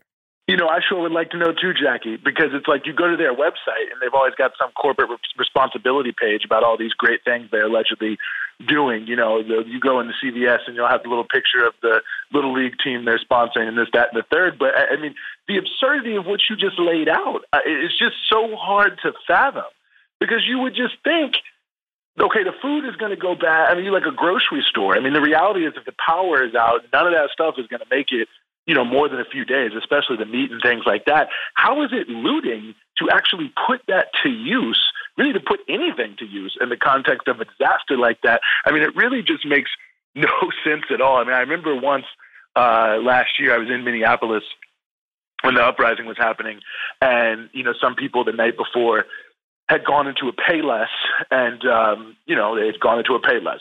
The moral of the story is the next day, there was actually a free store that had been set up in a parking lot with the goods from the Payless, and people were coming in to get the things that they needed. And I just thought to myself, a lot of people would condemn this, but what does it say about the richest country in the history of countries that there are people who need shoes but can't afford them?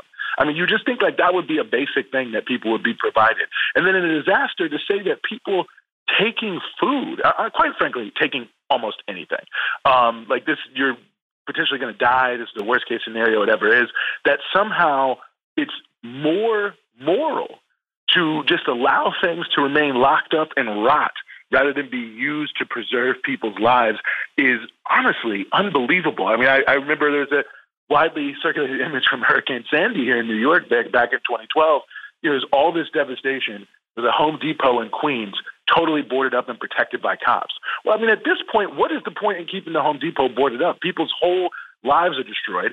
Home Depot has no idea when they're going to reopen. People need to rebuild, but there are cops protecting this store filled with building goods. And, of course, those might not rot or whatever it may be, but you can just think about the need to rebuild and to do things and that being totally determined by the whims of a capitalist corporation. And it just speaks to the extreme irrationality of capitalism. As much as capitalists try to make everything seem like it's all about human nature, it's all about logic, this, that, and the third, things are working out the way they're supposed to through the market, the invisible hand, blah, blah, blah. There are all these just anomalies. They're not really anomalies, but I'll just call it use that word for now, that really speak to the fact that this is a totally irrational system. People are hungry and in dire straits and there's food, but you can't have it. People are living on the streets and there's empty homes, but you can't go in them.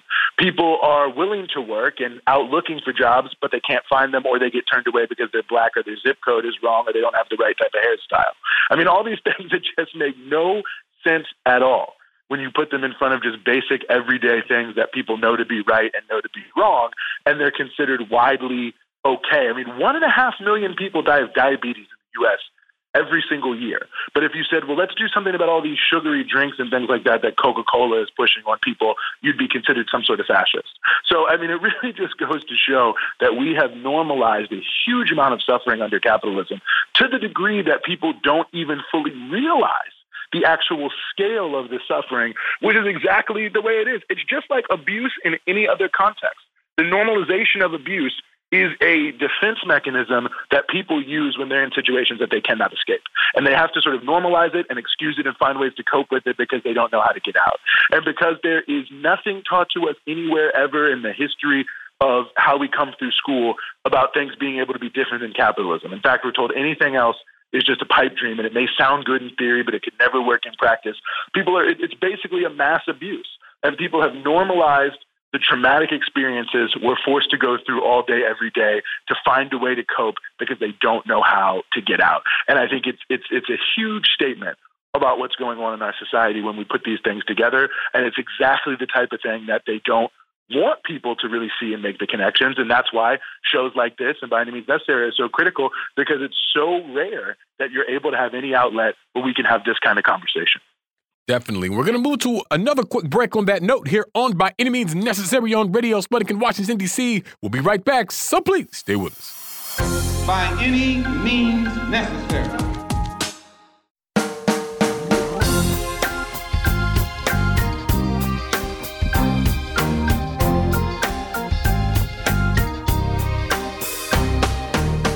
Welcome back to By Any Means Necessary on Radio Sputnik in Washington, D.C. I'm your host, Sean Blackman, here with Jackie Lukman. And as always, we are your guide for connecting the political, social, and economic movements shaping the world around us. My dear friends, phone lines are still open, 202-521-1320. That's 202-521-1320. I am here. Jackie Lukman is here. Eugene Perrier is here. And you know, Eugene, with so many things sort of happening at once, so many contradictions of capitalism, seemingly just raging and mixing and imploding and just visibly deteriorating people's conditions. For me, it seems like the only real hope is the strengthening and building of a movement and the development and advancement of a real socialist program. You know, the question I have, it's maybe not something that you could answer super concretely because it deals with something that's somewhat intangible, but still very impactful. And I think I'm basically asking about morale, because with everything going on, with the pandemic, with the climate, with the economic situation, it's just, I see so many people, and understandably so, begin to slip into real despair and being discouraged and all those sorts of things. And it's the sort of mental and emotional state that I think can really disincline people from organizing or being involved in a movement, because all the messaging that they're getting is telling them, well, it's too late. There's no point in doing anything now. You might as well just sit back and wait to die, basically. And so from your perspective as someone who's a longtime organizer, how do we combat the cynicism and the discouragement and just all of these things that people are dealing with in a very real way? Because things really are quite scary. I mean, I don't want to pretend that it isn't. But how do you think we can help move folks from that? Because when we talk about poor and working people in this country, we're talking about millions and millions and millions of people that, if they were able to be organized towards the same end, then this country, I think, would look completely different, right? And so it's just sort of like, I think a lot about how to combat that tendency to slip into despair, if you will, that, you know, I think we're seeing more and more as the contradictions of capitalism intensify more and more. Maybe offer some things in that direction. But yeah, we probably wouldn't be having this conversation if I had 100% answer to that. I wish I did, but I think it's absolutely crucial we think about it and talk about it, because it is, you know, we're taught to be objects not subjects. It's sort of the idea that, even just like sort of the role of politicians, like, I would never become a politician. People say that all the time, and I don't begrudge them about that. But it's sort of said in a way of sort of like the only people who really can engage on political issues in a way to make a change are politicians. We're really taught to be, the whole election system, to be passive observers of other people's actions, and to be, in fact, skeptical of leaders, right? Like, you don't know who you can trust, you don't know who you should believe, people are always scamming people, blah, blah, blah, blah, blah, blah. I say all that just to say, I think that, we have huge cultural undercurrents that we are fighting against that make this very difficult. So I also don't think people should be too discouraged that there are a lot of people who seem discouraged, apolitical, unwilling to get involved and beaten down and just don't think they have the ability to make change, because that really ultimately is what you get from every single possible thing. Even when you have something like Judas and the Black Messiah, and as you know very well, Sean, I quite like Judas and the Black Messiah. But in many ways, the sort of takeaway from that is no matter how good you are, you still can't succeed. And the forces against you are so powerful that will even co-opt members of your own community in order to put you down. So I think that just even the sort of quote unquote more hopefully produced things often, give off the same kind of air. There's not a lot of movies out there about successful revolutions where people actually are able to start transforming their society. But I think from a practical sense, one thing we have to do is we have to strengthen our collectivity, and we have to fight against alienation and atomization, because the extreme isolation and alienation of capitalist society and the atomization into smaller and smaller sort of affinity groups based on more and more niche hobbies or whatever. Not that there's anything wrong with any particular hobby or interest, but the driving of that as a way of social organization is designed to keep people divided, to keep them atomized, to keep them in small groups, and keep them from coming together. I think that, collectivity and collective action is the only way to actually push back against powerful forces, and that goes back for time immemorial. And I think just taking our conversations about the way things are, whether our conversations are ones of despair, of lack of hope, or whatever it may be, from an individual, and by that include social media, which I actually think is almost at this point a form of counterinsurgency, but we'll get back to that. But whether it's sitting home alone, sitting on Twitter, whatever it may be, all of that encourages people to move towards a sense of negativity, not a sense of positivity. I think moving more of those conversations into spheres of collectivity allow us to not just talk about things, but since we're engaging in a real human form, to really sort of put ourselves on the spot, and I think this is the second part of it, to challenge ourselves, what can we do to make a small change? There are a lot of things we can do that are big changes, but I don't think that's the best way to start in terms of addressing some of the facts that it seems like the big changes, even if we're advocating for big changes, what can we do in a small way to push that forward, I think has to be the way we end these conversations or turn these conversations, and the role we as active, organized, conscious people have to play when people are saying these things to us is to turn it towards not what can we do to change everything tomorrow. It's an interesting conversation, it's one worth having, but also like, what can we do tomorrow that can put us in the right direction and give people the sense that they're agents, that they're subjects, that they're not objects, they're not something to be worked upon, that you too are a leader and an active individual, and what you do matters and what you do can count. Until we start to find collective ways to restore that hope, I think it will be very difficult to move past all of the things that you laid out there, Sean, because I think that so many things are arrayed against us. But that's partially why I think we have to move much more political discussion and activity off the internet and off of social media and back into real life. I know that there's a lot of difficulties with the pandemic, but the reality is we already know this, that social media companies and the way they determine their algorithms have looked at how they can manipulate people's emotions. They certainly reward certain types of behavior, I think often negative behavior over positive behavior. They reward and they push conflict, and they, without a doubt, I could say, okay, I'm looking at Sean's Twitter page, and you're tweeting about something that's driving me crazy. And I could say, why is Sean always tweeting about this thing that's driving me crazy? And then I go look at your feed, and I see you've actually tweeted about 15 other things that are totally unrelated to that. And to you, the thing or two that drove me crazy was just sort of a passing comment that you made. But the way Twitter does it, because this negative thing that you put out there, this hot take, and this is never you, Sean, so I'm just using it as an avatar, is getting so much engagement that they just pump that into my feed, even though it's negative. But the positive thing that you tweeted that didn't get as much engagement because it was just sort of a nice generalized observation, never going to get pumped into my feed. So not only am I getting all this negative information, but then I have this distorted view of who you are and what you care about. And the reality is they want to drive engagement. And before social media ever existed, any marketer and any advertiser would tell you this, that, drawing on hatred, on anger, on outrage, all those sorts of things, that's what drives people in a short, small way. And so that's what pushes engagements on social medias. And that's what they're pushing is division and hatred and also these sort of parasocial relationships where you feel like you're getting a hit of dopamine because a lot of people are liking your thing and it makes you feel included, and where you're able to meet people and talk to people, but you don't really know them and you're not really connected to them.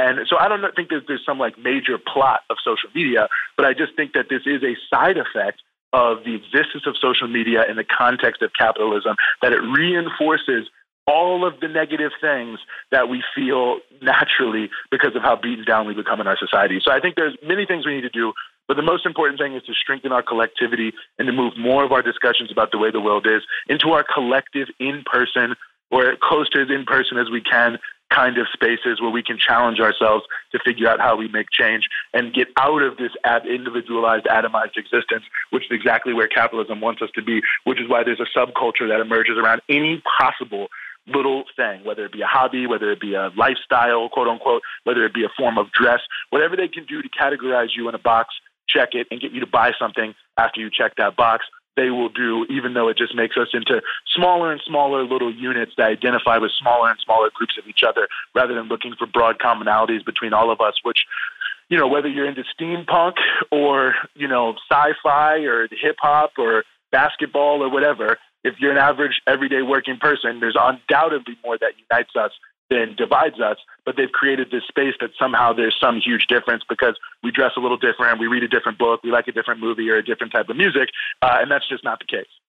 Yeah, Eugene, I think that we've seen the result of what you were just talking about, focusing more on collective action and sustaining it, being consistent with it, being united in our organization, and moving these conversations in our organization off of social media, or at least not centering it entirely on social media.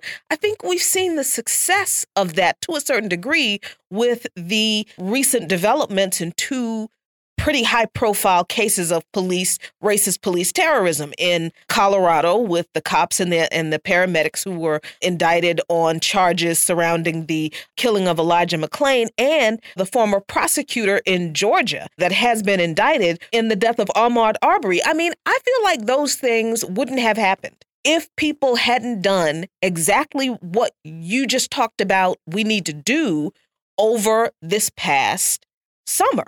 And before then. And I think there was a lot of this on the ground organizing in these places long after the protests in the streets, the nationwide protests in the streets, kind of receded a little bit. So I'm wondering how you're feeling about us being really careful and intentional and not letting these kinds of developments from that very important, pivotal struggle in the streets from last summer fade away when they happen, because, these were not things that were, trumpeted by corporate media as like the main story. You have to be a consumer of media or news media pretty regularly to have found a lot of this, some of this information. So, I wonder how you feel about us being careful that we don't put all of our hopes into, the system giving us what we want from these actions, but using these actions as kind of a point of optimism to look at what we can do when we do the things that you just talked about a few minutes ago. I agree with you 100%. I think these things are huge points of optimism, even if they're just small wins. Quite frankly, even if they're things that are completely cynical. I think anytime we can look and see, well, why did they do this? I mean, you think about the issue of the NBA last year with the, where after they were in the bubble, it was like they turned the whole thing into like an ad for Black Lives Matter.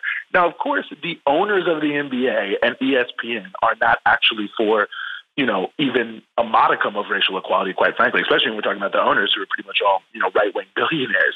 So why would all of these major corporations all of a sudden feel like we have to do everything possible to make people think we are in favor of Black Lives Matter? Well, there's only really one reason. They're worried that their brand is not, in fact, viable if they are not seen as being forthrightly for social justice. And in the case of the league itself, they're concerned they won't even be able to put a product on the court if they aren't seen to be for social justice. Now, we know a lot of it's cynical, a lot of it's fake. Almost all of it is motivated by an attempt to trick you about what they believe rather than tell you what they really believe. But to me, that's a huge statement that the largest brands, the most popular sport in the country, and really in the world in many ways, felt that they had no other choice in the midst of this mass uprising other than to at least pretend to take a pose of sympathy with that mass uprising. I mean, that speaks very loudly, I think. Because people ask brands and other people to do things all the time, right? People are always making some demand of this company, don't do this, don't do that, and they almost never do it. So when they do it, it tells you that this is a powerful, powerful movement that can change things. And again, that we are subjects, not objects. And I think you're 100% right. The Ahmaud Arbery piece, the Elijah McClain piece. I mean, the only time you ever see anything in terms of substantive change with policing is when people get completely outraged and start tearing stuff up and marching and protesting every day, which is, in and of itself a commentary on how undemocratic the country is. But beyond that, again, it's yet another example of how collective action can make change. And so even when we know things need to go further, that, there's an attempt to try to trick us, whatever these different pieces are, I think we have to continue, as you're saying, Jackie, to leverage these as points of optimism, points of hope, and just keep chopping away at this idea. If you get together and if you take action, you can change things. Doesn't mean that every single activity or every single action is going to do something, but it does talk about the underlying principle of the only way to challenge organized money and organized power of the elites is the organized power of the people. I think that that's been proven true time and time again, historically, contemporarily, whatever it is. But, if NPR or CNN or MSNBC was reporting on the stuff that y'all are reporting on By Any Means Necessary, day in and day out, in terms of broad social movements, I guarantee you more people will be out on the streets doing things because there's so much that happens. In fact, I think we undercount the amount of organizing, fantastic organizing, that's going on in every nook and cranny of the United States day in and day out because it just never actually really gets that much coverage. You get a little bit here and there, but you just aren't hearing from the tenant organizers and the union organizers and the people fighting at Line 3 and the people who are out there protesting like they will be tonight in Washington, D.C. for the brother Antoine who was killed when he was shot while sleeping. I mean, these sorts of folks who are out here doing this work, if it wasn't for the type of stuff that y'all are doing, for what we try to do at Breakthrough News, you would never really hear from them on a regular basis. But if people did, I think it would change things, which is why we need to use the moments when people are paying attention to hit these home truths over and over and over again, that if you do something, it does make a difference. You aren't an object. You don't just have to follow. You're a subject. You can act. You can lead. Absolutely. You don't just have to sit there and take it. You can get involved in organized action to make that change. Well, we're going to leave it there for today and this week here on By Any Means Necessary on Radio Sputnik in Washington, D.C. Want to thank Eugene Puryear so much for joining us today. We'll be back next week with an all-new slate of episodes. So as always, we'll see you next time. Peace. By any means necessary.